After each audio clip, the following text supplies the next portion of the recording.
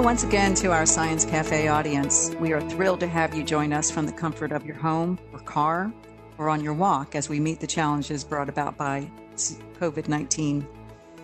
I am Loretta Lynch Reichert, Director of Research Communications at the Medical University of South Carolina and host of MUSC Science Cafe.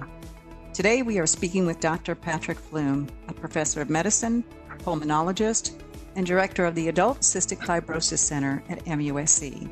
Just some of the hats he wears as a member of our academic and hospital staff. Welcome, Dr. Flume.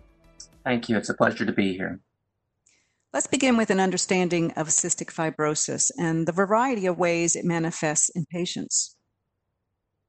Cystic fibrosis is a genetic disease, and it's what we call a recessive genetic disease, which means that you have to have two abnormal copies of the gene that's involved with cystic fibrosis. So that means you got one copy from each parent. They were a carrier and they don't have cystic fibrosis. So when you have those two abnormal genes, those code for a very important protein which exists in all parts of the body. And so typical manifestations of cystic fibrosis include digestive problems. The pancreas is not producing digestive enzymes. And it's often how we made the diagnosis early in life because the child would be failing to grow.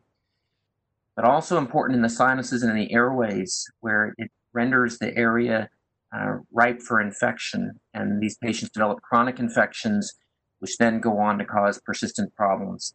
And then it can affect other aspects of the body as well. That's quite important in today's environment with COVID-19. But let me go back to something you just said. When you have two parents who are carriers but do not have cystic fibrosis, how often in nature does that occur? So it varies a little bit based upon one's race, but in general, about 1 in 30 will have a CF gene mutation if there's no family history. If there is a family history, the odds of being a carrier go up. And so the odds of two people coming together is about 1 in 900. And then the chances that they have a child, that child will have cystic fibrosis is 1 in 4. So the average incidence is about 1 in 3,600 births. So that's not something that you would suggest would be a manner of standard of care for a pregnant woman to be tested or couple to be tested. It's such a severe disease. I wonder if it's worth it. So current recommendations are that the obstetricians will very often offer CF genetic screening to women who are pregnant or considering pregnancy. And then keep in mind that the test that we do doesn't test for a normal gene. It looks for the most common mutations. So having a negative test doesn't mean you have a zero chance of being a carrier. It just means the odds are really, really low. We also do newborn screening. So every child born in the state of South Carolina has a heel stick in which we begin diagnostic testing for cystic fibrosis. Wow. I had no idea. Dr. Flume, CF therapy has changed quite a bit since you began practicing. What are you most excited about in the standard of care now? When I started in cystic fibrosis back in the early 90s, there were no approved therapies other than digestive enzymes for the treatment of CF disease, specifically the lung complications. And since that time, we've had a number of therapies approved for the treatment, and we've seen survival in our patients increase dramatically. So when I started in this business, the median age of survival was the early to mid-20s. That means half of the patients were not expected to survive past their early 20s. Now that is approaching 50 years of age. Now, consequently, most of the therapies that have been developed treat the downstream consequences of having cystic fibrosis, treating the infections and the mucus that build up in the airways to try and prevent decline in lung function. But there's some new exciting therapies on the horizon. How did these new discoveries emerge, and what are some key issues still needing to be addressed? So we've had some very exciting developments in the last few years. Once the gene was discovered in 1989, there was tremendous excitement that we could even see a cure for cystic fibrosis, that we could perhaps replace that gene. Gene therapy is not here yet, However, a lot was learned about the different CF gene mutations and how we might approach them. So in general, you can think about the many, many CF gene mutations, and there are over 2,000 that have been identified, that they result in either a lack of production of protein, so there's no protein getting to the cell surface where it needs to do its job, or that protein doesn't function properly. And the way that it's supposed to function is like a channel by which ions can flow and in the airways to allow for normal fluid layer on top of that airway surface so that things can be cleared out of the lungs. So what we've learned recently is that we can use small molecules, drugs, to try and bypass some of those abnormalities. So the first innovation was a drug called ivacaftor. And what this is what we call a potentiator, meaning it makes the protein work even better. And so the way I like to describe it is it's as if the channel is a screen door and you're putting a rock in that screen door to keep it open so that things can flow out. And that study was done in patients who had a mutation that resulted in that gate not opening. And the results were amazing, that the lung function improved about 10 to 12%. That's a lot for these patients. The problem was that only about 4% of our patients had mutations that were affected by a potentiator like that. The most common mutation is the delta F508 mutation. What this does is it's missing one amino acid. And so when you build your protein, like putting beads on a string, one bead is missing, and that's all it takes to that protein won't fold into the shape it's supposed to be in, and they get transported up to the top of the cell. So it gets tossed out as garbage. So those patients don't have any protein. Well, a drug like ivacaftor won't work in that setting because there's no protein for it to work on. So the discovery of other molecules that we call correctors, they seem to stabilize that folding process and the trafficking of that protein getting up to the cell surface. And so the first drugs, lumacaftor and then tezacaftor, these were effective, although not super potent. You could still combine them with ivacaftor because if you get some protein up there, you can kick it with the ivacaftor. But we knew even from the beginning that it wasn't a lot of protein. And so in those patients, their lung function only improved about 3 or 4%. But we kind of expected that. And then what was learned is that these newer generations of these correctors, if you use them in combination,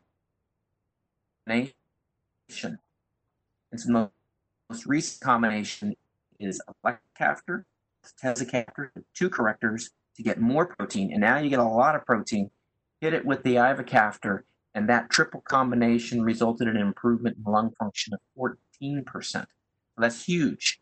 But even more important is it works in people who have even just one copy of delta F508. How long did it take them to get to that point? So in the development of medications, it always seems way too slow. You can imagine that if your child has cystic fibrosis, any time it takes for us to develop an effective therapy like that just takes too long. And for companies that are developing these medications, it just takes too long to get it through that preclinical, the cellular and animal studies for safety, and then into phase 1, which is safety and dosing trials, all the way up to phase 3, those pivotal studies that ultimately lead to the approval of those drugs.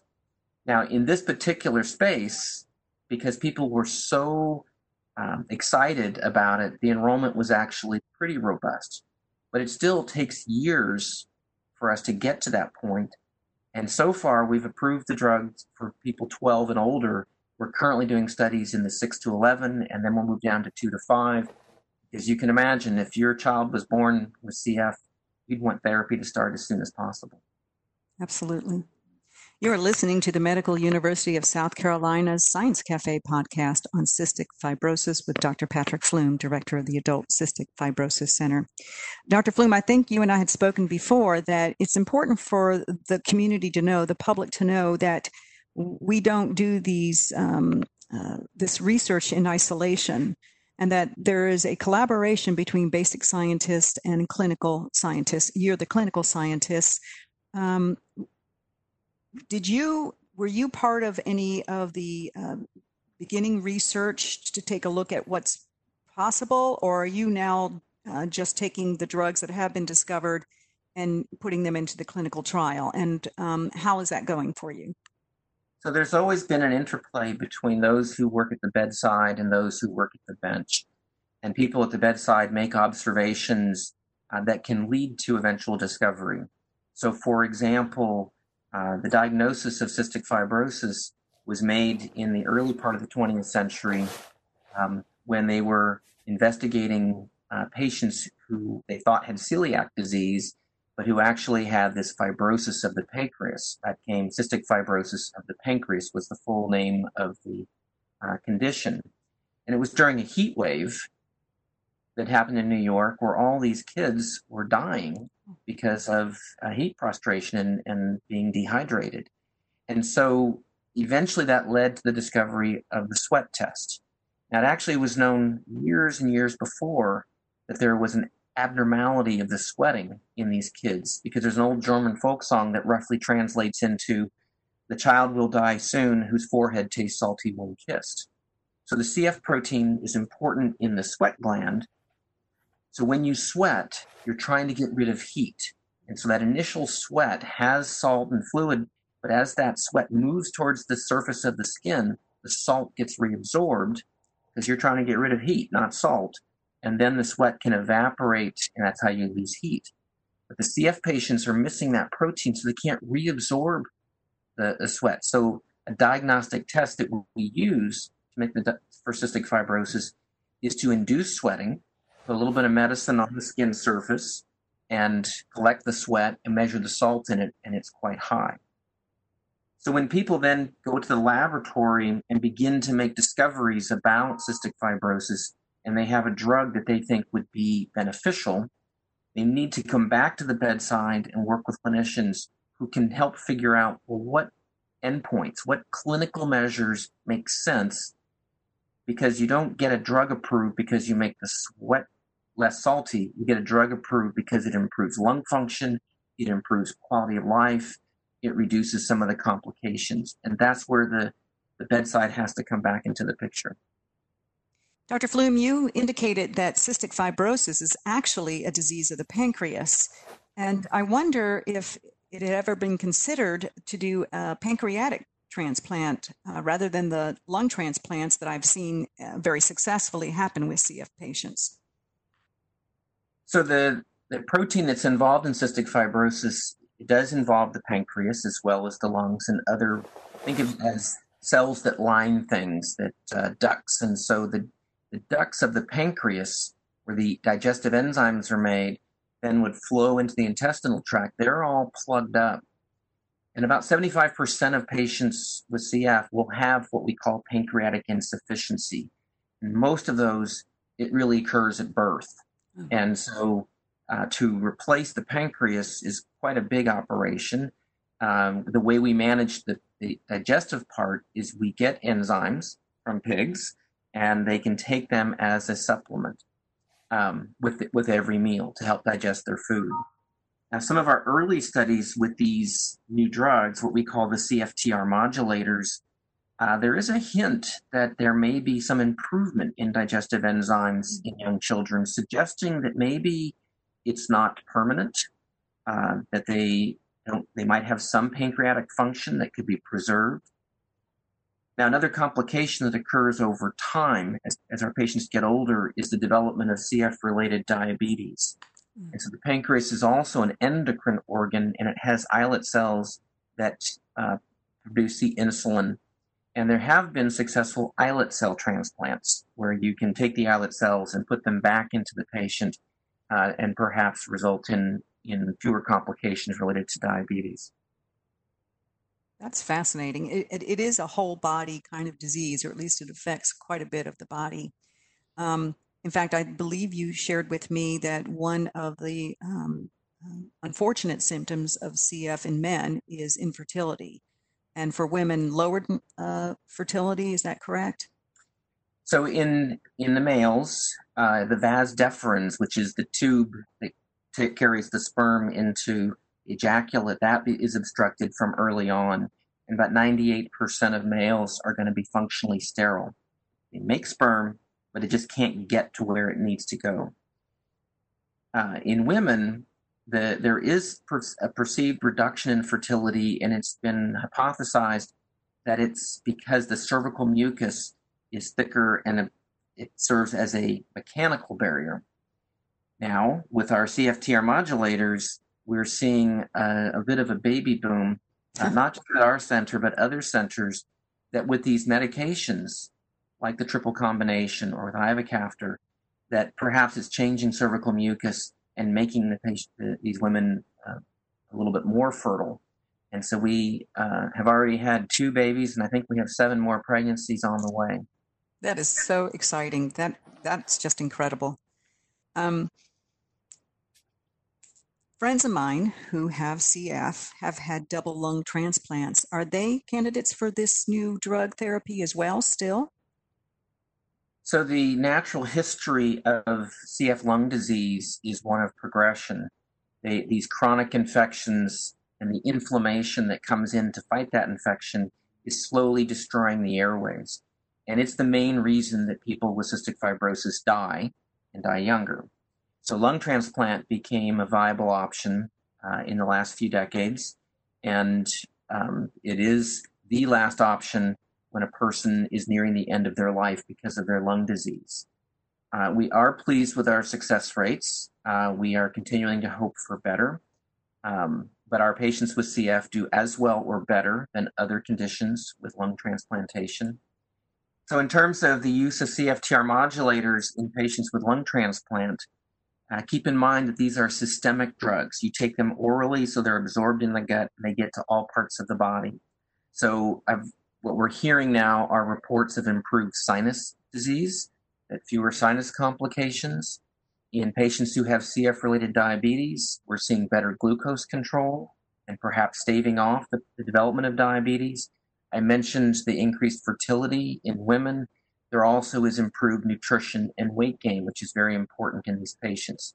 So even in those folks who have a lung transplant, they still have cystic fibrosis in the rest of their body. Maybe not in the lungs, but everywhere else. And so they can still derive benefit from those medications. And then we can even begin talking about the potential for benefit in the lung transplant, that the ivacaftor that's present in the medication works on normal CFTR. So there is the potential that we could talk about studies involving people who don't have cystic fibrosis but have a condition for which it still would be beneficial. That's really incredible. And it leads me to ask a question of you. I've said in our introduction that you're a person who plays many roles and wears many hats.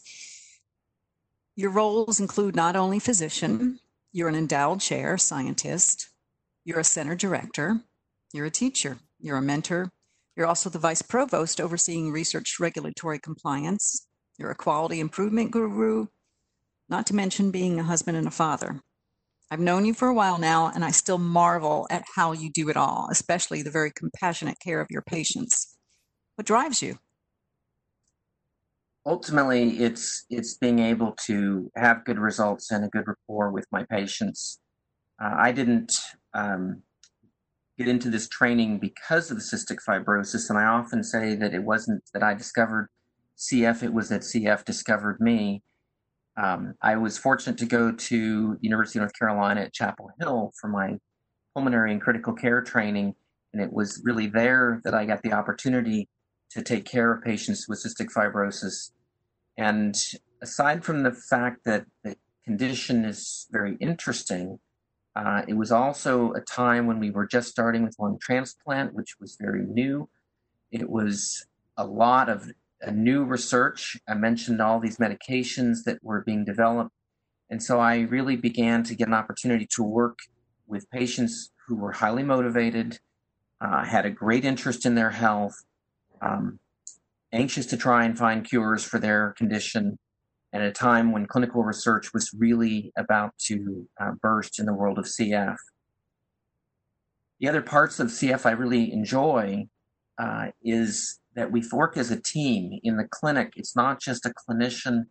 We have nurses, we have dietitians, respiratory therapists, pharmacists, psychologists, social worker, all working together as a team to provide care for our patients.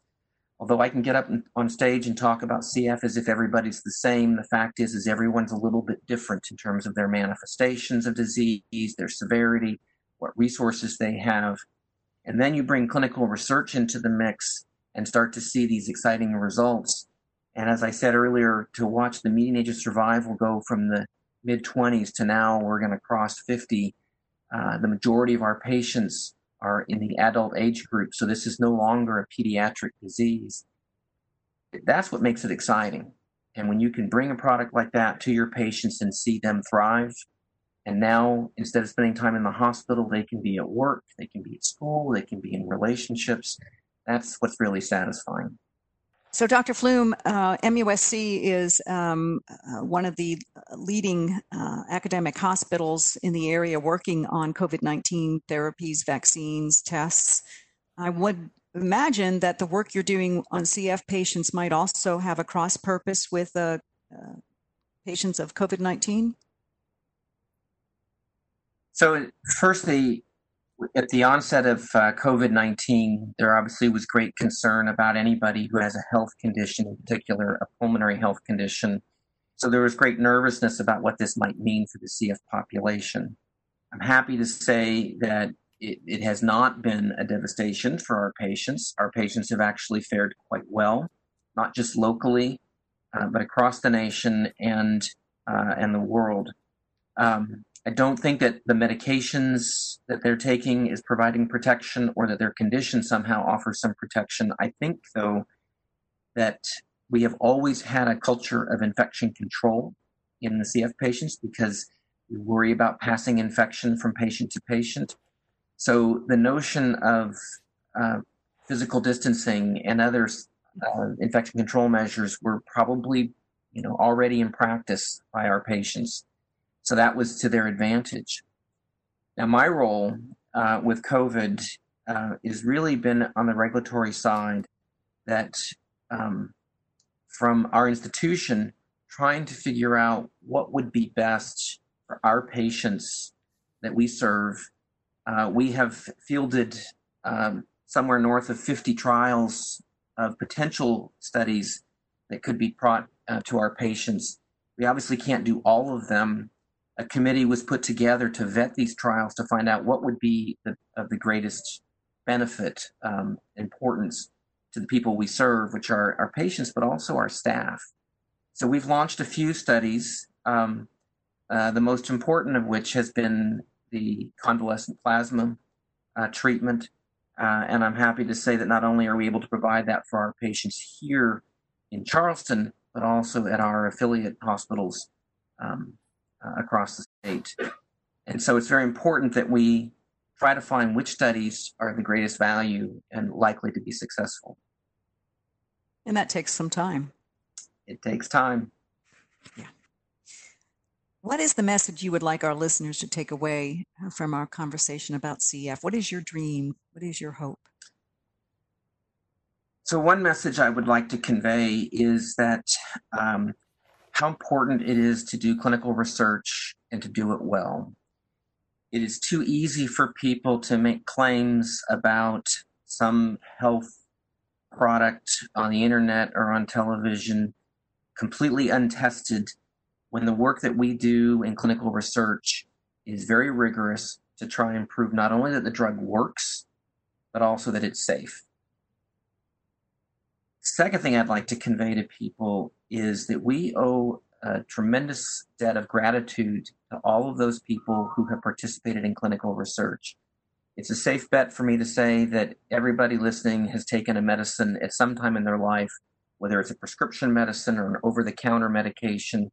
And what they should know is that somebody out there volunteered for some part of those studies.